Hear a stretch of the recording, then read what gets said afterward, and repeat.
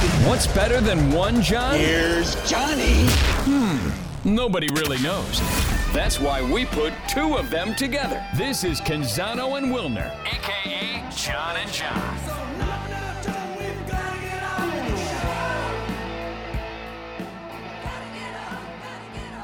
Well, we've got Christmas coming, and I want to start today's episode by talking about the best Christmas gift I ever got. And Wilner, I want you to tell our audience about the best, most exciting Christmas gift you ever got as a kid.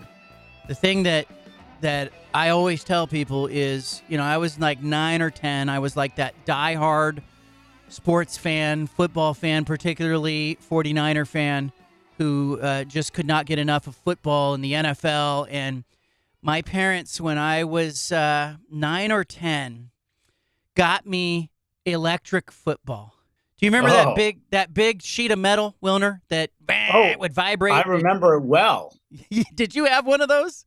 Oh, for sure. And I also remember never being able to complete a pass. Right. Yeah, it was a lot of late 1800s football being played in my living room on that thing. Oh, yeah. But it would take forever to set the plays up. Most of the time, they didn't do what you wanted them to do. But every once in a while, Wilner, every once in a blue moon, the hole would open, the running back would run through it with the ball and go 65 yards for a touchdown, and it would make the entire thing worthwhile. And I remember ripping that package open when my parents got that present. And we were one of those families too where like my parents didn't ruin us. We're busy ruining our children, giving them everything that they want for Christmas. Like we got one thing for Christmas, every year. And I got electric football, and it was a game changer for me. It gave me hours and hours and hours of enjoyment, and I still look fondly upon it. And we bought that gift for a family friend's kid and for a nephew of mine once. And I don't think they quite got it in the way I did because they have video games now and everything's too good. And, but back in the day, man, we just played electric football. It was so hard to get the football to stay in the quarterback's yes. whatever the arm thing, right? The slit. Yes. There was the little slit in the football, and I could never get the passes completed. I remember that. It was definitely like, a service academy game, right? All runs. 100%. Leather helmets all the way. But I still have that damn electric football game, and, I plug it in, and the kids are not impressed, and it vibrates, and the players all shake in different directions. But I got electric football, and my jaw dropped. It was the greatest Christmas gift I ever got, most memorable gift I ever got as a kid. How about you? What do you remember from Christmas?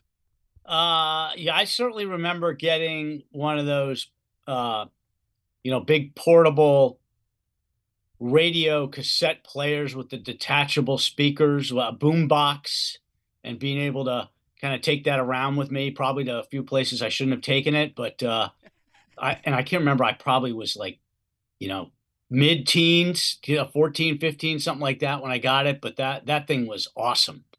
You put that thing up on your shoulder and walk down the street? Did you? Put it up on that's right. Put it up on my shoulder, take it to the park, play basketball, detach those speakers, play it as loud as possible.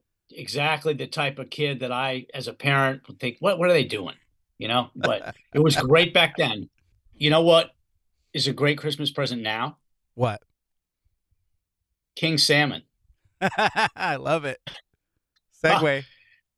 Segue, that's right. And I'm a personal segue this time because we placed an order with Pacific Seafood recently. You did it. Oh yeah. It's coming. I think it's coming next week. We are stoked. We ordered king salmon. We ordered sablefish, which is like cod, halibut. We got some, the protein pack with some, Wagyu beef. Nice. I mean, it's going to feed the family through the holidays. Pacific Seafood is the sponsor of today's episode. We want to thank them for their support. And you can be like Wilner. You can order from pacificseafood.com and check out the full offering of Pacific Seafood's menu. And, they've been serving the ocean since the 1940s. And if you use the promo code Canzano and Wilner at checkout, you'll get 12% off your offer as well. So let us know what you're ordering. And Wilner, let us know how that goes when you receive it. I'm curious to see what your favorite will be. I will indeed. Pacific Seafood is a third-generation family-owned business in Portland. It's on a mission to feed the world the healthiest protein on the planet, and they will deliver, ship all over the continental U.S. So there's an order coming in here to San Jose. I think it's coming from one of their outlets in Sacramento. Nice. So looking forward to it. I'm going to probably order some for my parents. I hope they're not listening to this episode for Christmas, and I think I'll send them something that rings a bell with me. So I'm going to jump online and do that as well. You had some reporting on the Pac-12's lawsuit. Everybody asking me what's going on, when's it going to end. You tell me, what's the latest, Wilner, as it pertains to the Pac-2 versus the departing 10? Well, so Washington State and Oregon State, as is their right granted by the judge in Whitman County, Washington, who basically said the only Pac-12 governing board business can happen if it's unanimous. And the Pac-12 usually distributes 15% of its annual revenue in December. This year, that would equate to about $5 million per school. Washington State and Oregon State didn't want that to happen, so they blocked it. So there's no vote, there's no approval. That money will sit in the conference's bank account and not get to the campuses at least anytime soon. So obviously everybody, why would they do that? Doesn't everybody need the money? Yeah, sure, everybody needs the money. The main issue is, as I see it, as it regards the current year's revenue, right? And we're talking about $400 million in revenue that is supposed to be distributed to the 12 campuses during this fiscal year.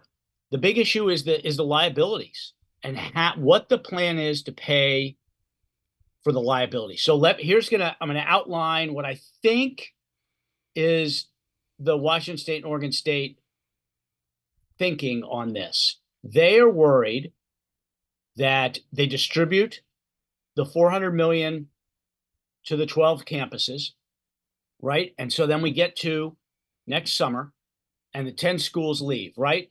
Washington State and Oregon State are left. They have the Pac-2 and they have assets, a decent amount of assets.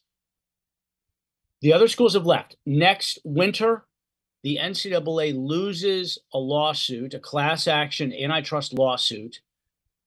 And the damage in that lawsuit is about $3 or $4 billion. The Pac-12 is a named defendant in this lawsuit. Pac-12, Big 12, ACC, Big 10, SEC, and the NCAA.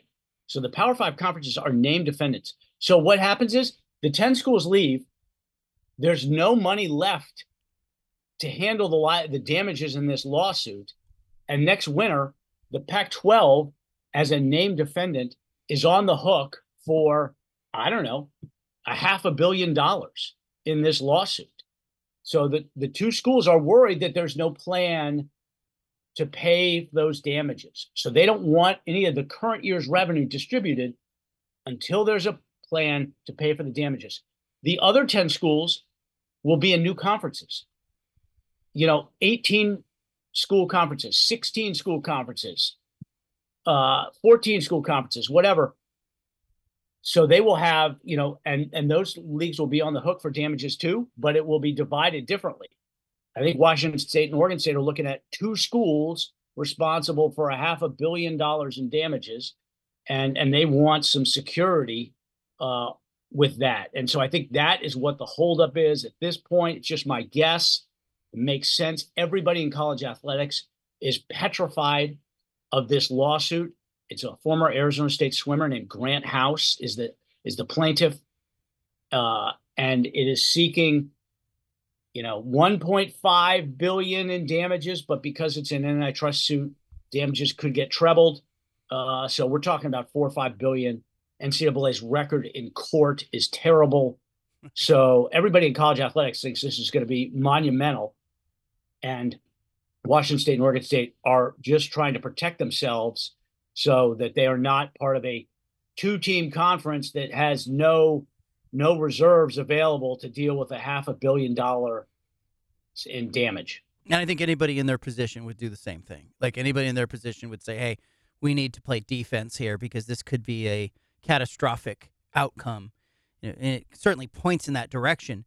I wonder if the ultimate decision, though, in that lawsuit, House versus the NCAA, ends up with the individual NCAA schools being assigned damages.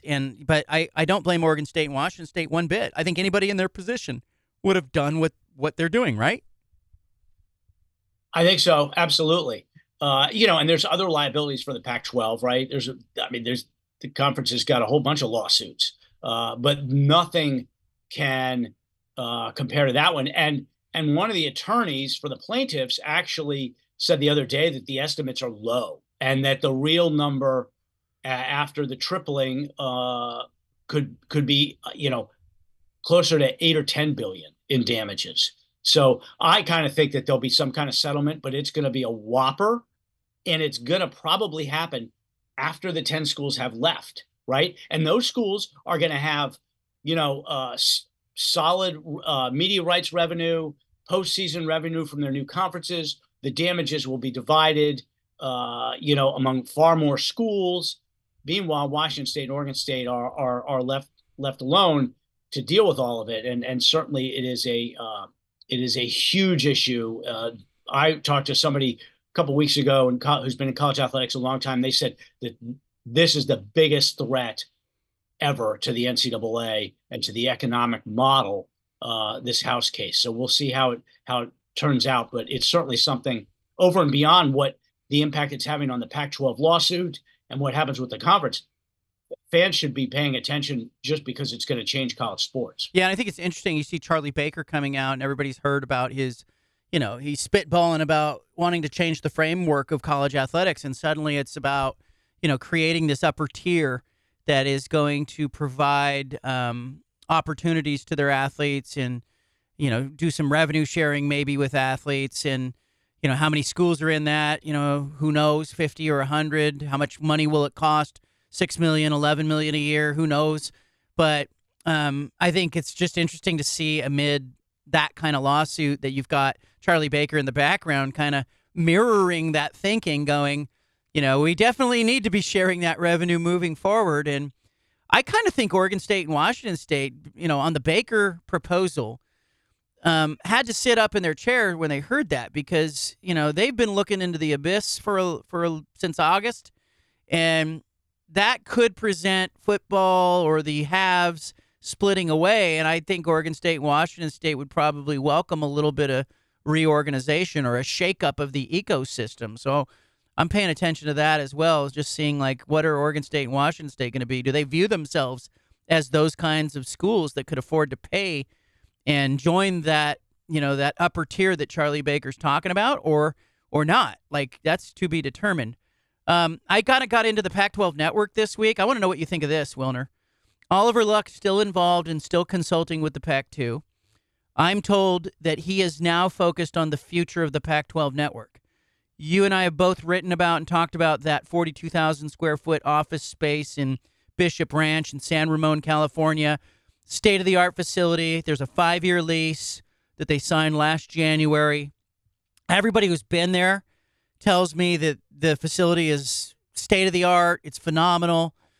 So the Pac-2 is having Oliver Luck look into whether or not the Pac-12 networks can stay open and operate as a production company that would produce live sports programming for maybe the Pac-2 schools and their football games, and maybe Amazon or Apple or Major League Baseball or the new National Women's Soccer League, or even, and I'm not saying this is going to happen, but this is being talked about, but even maybe providing some services to the 10 departing schools who still have some production needs and are still very much connected via the, fiber optic lines on their own campuses with the Pac-12 networks. What do you make of that? Oliver Luck and seeing if the Pac-12 network has a future. Yeah, I don't know for sure about the schools going into the Big Ten, but I do know the schools that are going into the ACC and the Big 12, right? Because of the ESPN deal and the digital component to that, they all have got to create on-campus production sites to feed ESPN. And these are when the ACC schools originally built their production sites, it was like $8-10 million. It's a big on-campus expense that they're all going to have to do, and it's possible that somehow, I don't know all the ins and outs of the technology, but it certainly seems like they should be looking to see if the Pac-12 networks can help them with that technology piece. Now, who owns it, right? I mean, is that something where Washington State and Oregon State end up owning the Pac-12 networks, and they basically lease out technology to the other schools for the production piece of it? I don't know. It just seems like there's too much cutting edge technology. There's too much institutional knowledge and production experts in San Ramon for that thing to just get sold for parts, right? They got to be able to find a way to make it work, either for the two or for a third party, or for the departing 10. Yeah. So they have Oliver Luck working on, is that a business? Is there a business plan there? Is there a model there? And I think there is. To your point about the Big 12 and the ACC and even the Big 10 to some extent, ESPN and Fox have a certain number of trucks that they will send out on college football weekends. And everybody knows about the ESPN trucks and some of the problems that they have had with low resolution on some of the broadcasts, especially those Pac-12 broadcasts. But, I'm told that, sometimes there's just a shortage of available trucks, available production. And, oh, by the way, the campuses, the stadiums and the cameras in the stadiums were all connected to the Pac-12 network's, headquarters as a hub. And so there's a real opportunity here for the Pac-12 networks to come in and go, hey, ESPN, we can pick up, a Utah game. We can pick up an Arizona State game or an Arizona game or even a Washington or Oregon game if it's needed. And so there's some business there. I'm told that the Pac-12 network is already doing some stuff for Amazon. There's some MLB teams that have been left in a tricky position with their regional sports networks that may need some, live sports production work. And then there's the new National Women's Soccer League that's popped up. And so I think there may be a business there that goes well beyond what the Pac-12 networks were supposed to do. But let's see. Oliver Luck's on the case. I reached out to him. He did not return messages, but I did reach out to some of the schools. They are, for 10, 11 years, to your point, Wilner, they all sort of leaned on the Pac-12 networks for a lot of that production. And, they're going to, for some of them, they don't have on-campus, on-site capability yet. And so there may be a need there, ironically, for the Pac-12 network to help out. Yeah, it'd be something if 12 years late, right, it actually proves to be a benefit on the business side for the conference. That would be something. That would be quite the twist. Yeah, and another thing I had at johncanzano.com was, the Teresa Gold, who is a deputy commissioner in the Pac-12, has also been charged by Washington State and Oregon State to explore what it would take to keep the conference office open after August 1st. How many employees would you need? What would they be doing?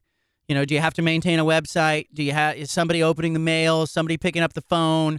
How many sports are you managing inside the office? How quickly, would Oregon State and Washington State even think about adding schools? So, they're exploring right now how many employees. And, most people spitballing are saying 10 to 20 full-time employees may stick around beyond August 1. But that is something I'm told the Pac-12 is working on right now, because you don't want to shutter the thing and be like, hey, last person out, turn off the lights. And then, oh, by the way, Oregon State, Washington State have some needs. You're going to have to function as a conference, even if it's the Pac-2. You are. And Teresa is perfectly capable of serving as the commissioner once, Kliavkoff departs, whenever that's going to be. I mean, she's as knows more about college sports than he does, more than Larry Scott, right? I mean, she's spent her professional life in it. She would be an ideal Pac-2 commissioner, right? I mean, she should be running the conference right now in some ways.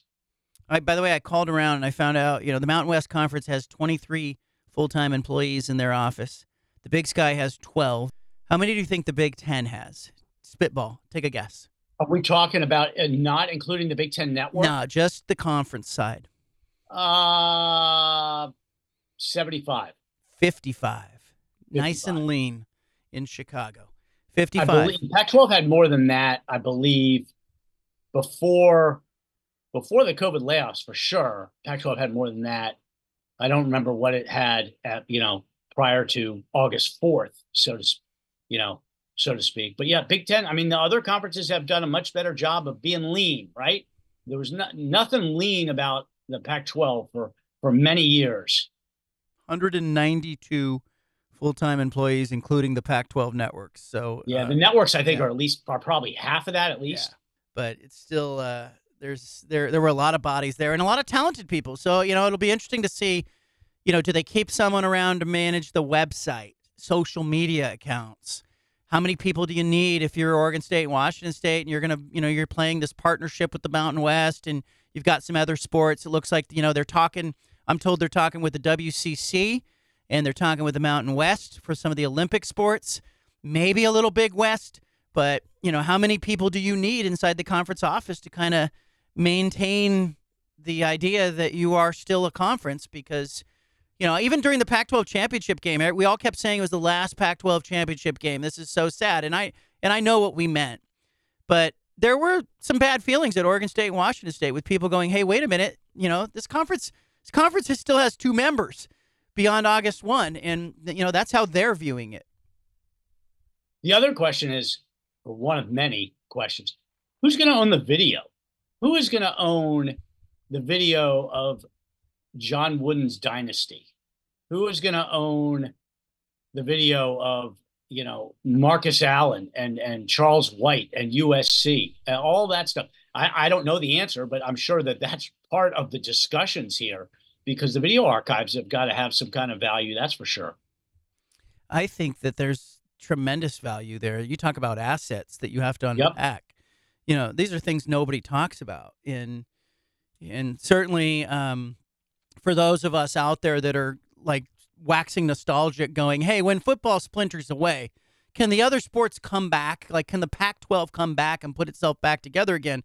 That question for another day, podcast for another day. But I would hope that like the archival footage of John Wooden and Pete Newell and everything that the Pac-12 did over those years is, not lost and missing. Yeah, I did a whole kind of look ahead to December of 2033, Pac12hotline.com, by the way, and I kind of envisioned a scenario in which the Pac-12 ends up reforming as the Pac-14, and there is a super league of about 24 schools that would include Washington, Oregon, and USC, but nobody else from the current conference. And that super league is funded by private equity, and everybody else has reformed into these regional leagues because all of these lawsuits and economic pressures on the NCAA basically become untenable for the athletic departments, and only the networks are only because of what happens in sports media. The networks are only willing to pay for the best of the best. I mean, right now, right? I mean, NBC, CBS, and Fox are paying $1 billion a year to broadcast the Big Ten. They don't want Minnesota against Indiana, right? They're not paying for that. They're paying for Michigan, Ohio State, Penn State. Eventually, the pressures are going to be such that the networks are going to say, we're only going to pay for the best. We are not going to do a conference TV deal. We are going to do deals with individual schools, and those schools are going to break away and form their own super league, and then everybody else will kind of recreate regional conferences. Along that note, I'll just touch on this quickly, and then we'll go to the bowl games. But I've been looking at what can Oregon State and Washington State sell those home football games for, and I called around to some industry sources in Oregon State. Let's just use them as the example. They're going to have 7 home games: Oregon, Purdue, Idaho State, Cal, likely, Washington State, probably some Mountain West games in there. And I started asking, people who have negotiated deals, what can they get for this? The prevailing thought is that there's not going to be one entity that buys all of Oregon State's games. That'd be kind of silly. If they end up not being very good, then you're stuck with 7 football games and you don't have anywhere to put them. But that they'll kind of sell them all a cart and piecemeal them out. Maybe ESPN takes a game. Maybe Fox takes a game. Maybe CBS takes a game. Maybe the Mountain West crossover games go to Fox and CBS because they already have that deal. And maybe some of the games end up on a regional sports network like Root. And so the prevailing thought was that Oregon State can probably get between $5 and $7 million. I was told, by one person who has negotiated deals that there's not $10 million worth of games there. It's not that much value. So I kind of think, Wilner, and you tell me what you think of this, that the Oregon State, of course, and Washington State want to get as much as they possibly can for those games. Doesn't include any men's basketball. It'd be limited just to these football games being sold a la carte. And, you don't have like the normal crossover games inside a conference that would boost the value of the package. But I'm kind of thinking that, they'll sell the premium games like the Oregon game, Purdue, maybe Cal, and then the Mountain West games would maybe go to Fox or CBS. But I think they'll value distribution and exposure, because if I'm Oregon State and Washington State, of course you want money, but you also need to tell people you're alive and well and you're visible. And so I actually think they might take a little less money if they can be more visible and more present and, get a lot of eyeballs on them that they might not otherwise have. Yeah, and that makes perfect sense. I mean, they need that for recruiting, for all kinds of things. And certainly if they want to try to make their case a few years for inclusion in one of the Power Four conferences, that visibility is going to be paramount. Much more, they should absolutely trade money for visibility for the next 2 seasons. There's no question about that. Being forgotten would be the worst outcome for them. Let's do some bowl games. I'm John Canzano. You can reach me and read me at johncanzano.com. He's John Wilner, Bay Area News Group. Him at pac12hotline.com. Wilner, let's turn our focus to the bowl games. Let's start with the Vegas Bowl. Do you want to start with that one, or where do you want to start? How about, what if we go in chronological order? Let's do it. I've got it because because there are 2 games this weekend, kind of coming quick. And by the way, if next year, next year, we're getting ready for the first round of the playoff. That's what it's going to be this weekend in December, starting next year. This is a playoff week. So and for schools that are hosting games, first round games on campus, that is going to be something else. So just a little aside to let people know what's coming. First game is the LA Bowl. So that's Saturday, the 16th. It's at 4:30 on ABC. UCLA against Boise State. The Bruins are favored by 4. What do you think? I with bowl games, it's always who wants to be there. And I feel like Boise State, this is the game that Boise State will circle on the calendar. I'm not convinced with some of the player departures and the staff departures that UCLA is built for this game. I like Boise State to win this game, so I'll take Boise State in the 4 points. I think UCLA, this is not a great matchup for the Bruins. Yeah, no, I'm with you. And Boise has played great since they made that coaching change mid-season. They won 4 in a row. Spencer Danielson got named permanent coach.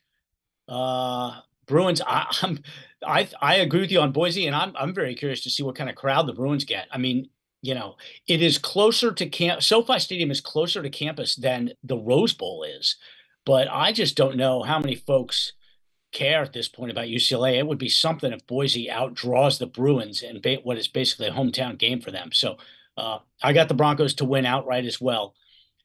Next game is also Saturday, so 6:15 Saturday on ESPN, Independence Bowl.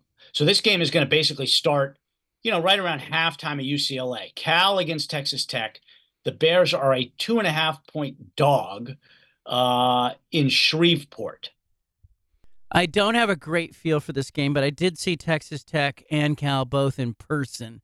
The problem is I saw them earlier in the year in person, and I really based on my eyes from early in the season, I have to like Texas Tech in this game. But I don't like the way that Texas Tech finished. I don't like the way the conference they played in was weak. And I kind of just wonder if maybe Cal looks at this. We always talk about is this your bowl game? Well, this is Cal's bowl game. It actually is the bowl game. And so, you know what? Against my better judgment, I'll take Cal in this game. I'm going to guess that you're one of about 10 people on the planet that saw Texas Tech and Cal both in person. In person. Yeah. Yeah, I like Cal too. I think that this reminds me a lot of the Cal season in 2019, where they finished real strong. They won the now defunct Red Box Bowl, and they really had some momentum. And then, 2 months later, COVID hits and really just kind of set things back for Cal's program by multiple years. But they won their last three, very impressive against UCLA. They've got their young quarterback set. Fernando Mendoza. Jay Nutt has not entered the transfer portal. I like Cal. I think Cal is going to win this thing outright, and it's it's pretty good recruiting exposure for Cal in the South, given that that's going to be an ACC school here starting next fall. So this is a good game for Cal, and I think it's actually they'd probably rather be in LA, but it's not a terrible location given where they're going to be playing and recruiting in the future. Las Vegas Bowl, December 23rd on ABC. Utah, Northwestern. Utah, 6.5-point favorite. They were like an 8.5, 9-point favorites, down to 6.5. They haven't been great in the postseason in the last few years. I want to say, they've lost some Rose Bowls. They've lost the Holiday Bowl. But this is a different animal. This is Northwestern. I think this is a game Utah will win. I know Utah has played well, but Northwestern has played well, rather. But I'll take Utah. I'll take Utah and continue the Pac-12 trend here. And at that point, I think the Pac-12 will have 2 wins in bowl games. So I'll take the Utes. I'm actually going to take Northwestern and the points. But you're right. Utah has hit a skid. I looked it up. Their last win, their skid, they've lost 4 in a row in bowl games, and that skid started against Northwestern in the Holiday Bowl in 2018. But I just don't know who's playing for Utah. They had so many injuries, and Northwestern has been impressive. They had that huge scandal before the season, and Pat Fitzgerald got fired, and the interim coach is a guy named David Braun. He was named Big Ten Coach of the Year. So I'm picking Northwestern. I don't have a great feel for it, but I'll take those 6.5 points. I just feel like those other Utah bowl games were big bowl games against big opponents. And, Northwestern doesn't scare me if I'm Utah. Holiday Bowl, USC, Louisville, December 27th. USC's getting points in this game. Is that right? A lot. 7.5. A lot of points. Why? No Caleb Williams. That's no defense. Yeah. I like SC with 7 for sure with 7.5 points. I think they could win outright, but golly, I'll take that. I mean, they still got pretty good players. They can still score. Louisville could not. Florida State's very good, but Louisville, lost to Florida State. Florida State was playing a walk-on emergency starter at quarterback. Jack Plummer, who's Louisville's starting quarterback, he was at Cal last year. I was not very impressed with him.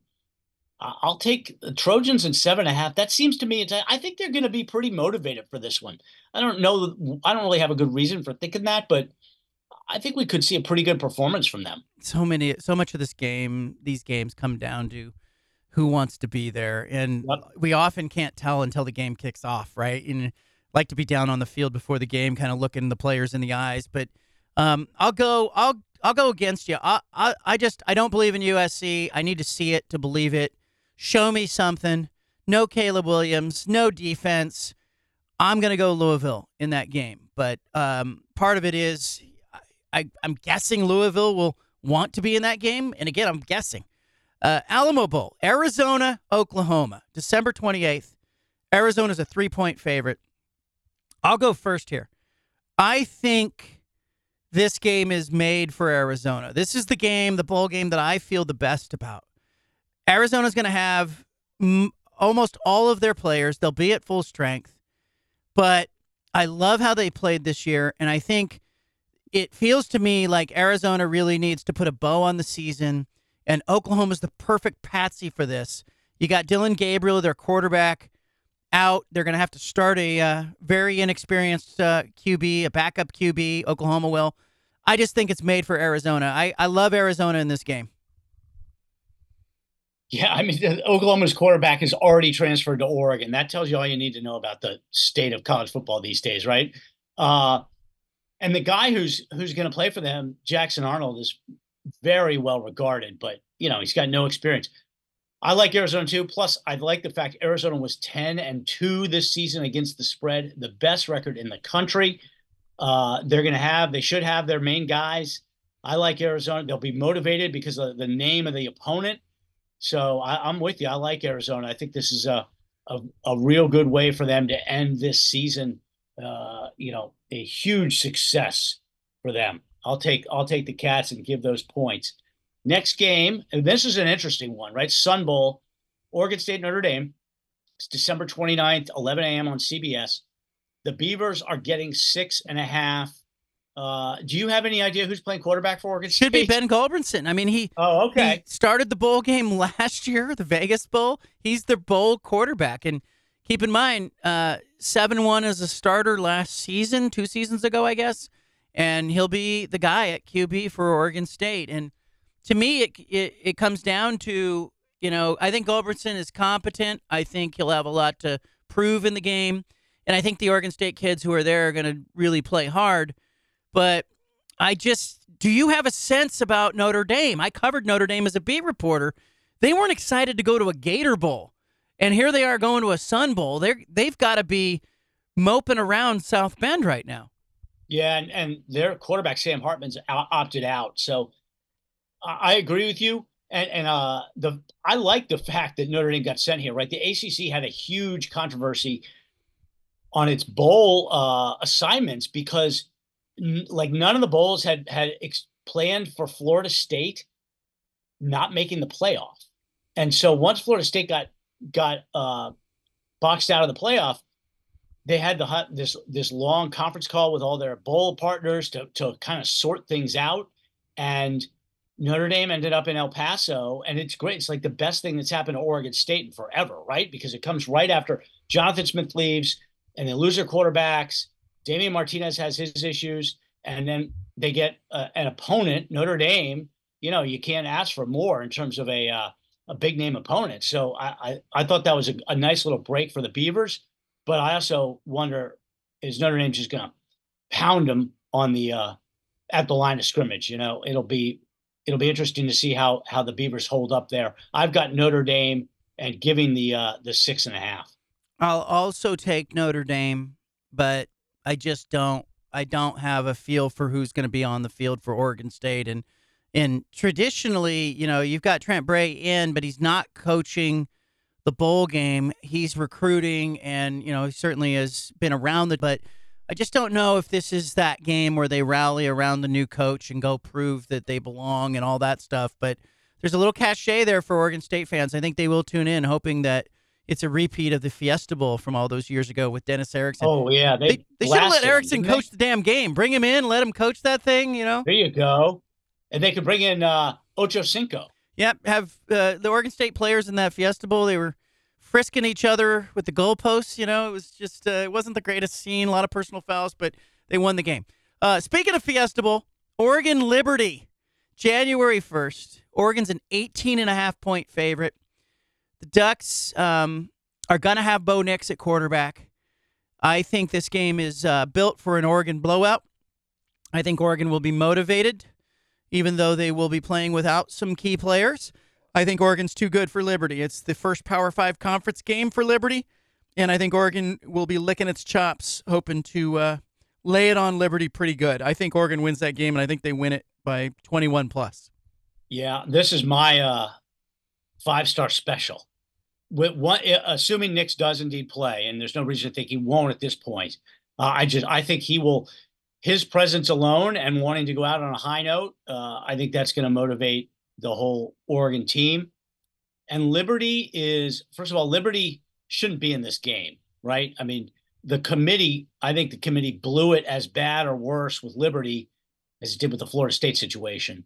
Right? It makes no sense to me that they put Liberty as the highest ranked group of 5 team, given that they had the worst schedule in all of major college football, 133rd out of 133 teams.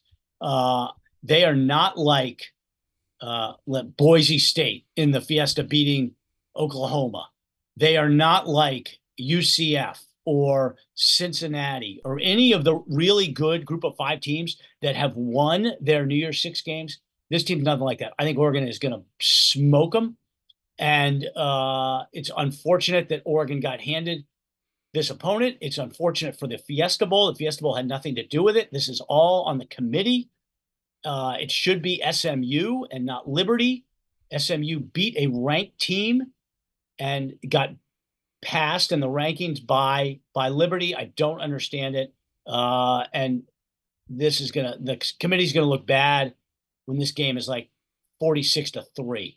Yeah, I agree. And look, Oregon has shown no mercy to inferior competition. They beat Portland State 81-7. Keep in mind, in non-conference play this year. And so I don't think it's going to be pretty, and I think Bo Nix and the Ducks are excited to have a huge statistical game and a big win to send him off. Sugar Bowl, Washington, Here we go. Texas, January 1. Huskies are getting 4. I'll go first. I just think Michael Penix Jr. and Washington played with a chip on their shoulder in the Pac-12 championship game. He does not win the Heisman Trophy. That chip's still on his shoulder, still on Washington's shoulder. They are an underdog in this game. I think it'll be a home game for Texas down at the Sugar Bowl, but I think Washington's going to be just fine. I think they make enough plays. I think the Huskies win. I think it's a great game. I'll take Washington in the 4 points. I like the Huskies to cover as well. If this game were even, I'm not sure. Texas has got some big-time players on the lines of scrimmage. Their defensive line especially. This is like the only other team Washington's played that can match Texas is Oregon, and both of those games were obviously super close. This is like you said, basically a home game for the Longhorns, right? I think it's 7-hour drive from Austin to New Orleans. It's a great school colors game, though, isn't it? Burnt orange and purple. I think that'll be a great look in the stadium. But man, it's going to be the Huskies. It is going to be tough for them at the lines of scrimmage. I think this is a game where their defense has got to come through on a couple of big stops. Michael Penix has got to do what he has done all season, which is make like the 3 most important throws of the game. He's got to hit them all, and he's done that for them to win. But it's going to be close. I think both playoff games, both semifinals, should be really good. We usually get blowouts in the semis. I think we could have 2 terrific games this year. I like Washington. I just think, look at how they've played in one-score games. This has got one-score game written all over it. I can't pick against Michael Penix Jr. and the Huskies in what I think will be well, and they certainly know, they played plenty of big-time road games this year. So having a pro-Texas crowd, I don't know that that's going to be that big a deal for Penix. But their defense is going to have to play as well as it can possibly play. Read me at johncanzano.com. Get a free subscription or a paid subscription. Makes a great Christmas gift as well if you're still looking for one and the sports fan in your life. And you can read John Wilner of the Bay Area News Group at pac12hotline.com. Want everybody to have a great holiday and a great bowl season. Tweet at us. Tell us your picks in the bowl games. And make sure you subscribe to this podcast and share this podcast with friends. Wilner, any parting thoughts? Parting thought, thank you very much to Pacific Seafood for all of your support. Again, pacificseafood.com. You go to the Where to Buy button, and if you use the promo code Canzano and Wilner at checkout, you get 12% off. They will ship anywhere It is the healthiest protein on the planet. We certainly greatly appreciate all their support.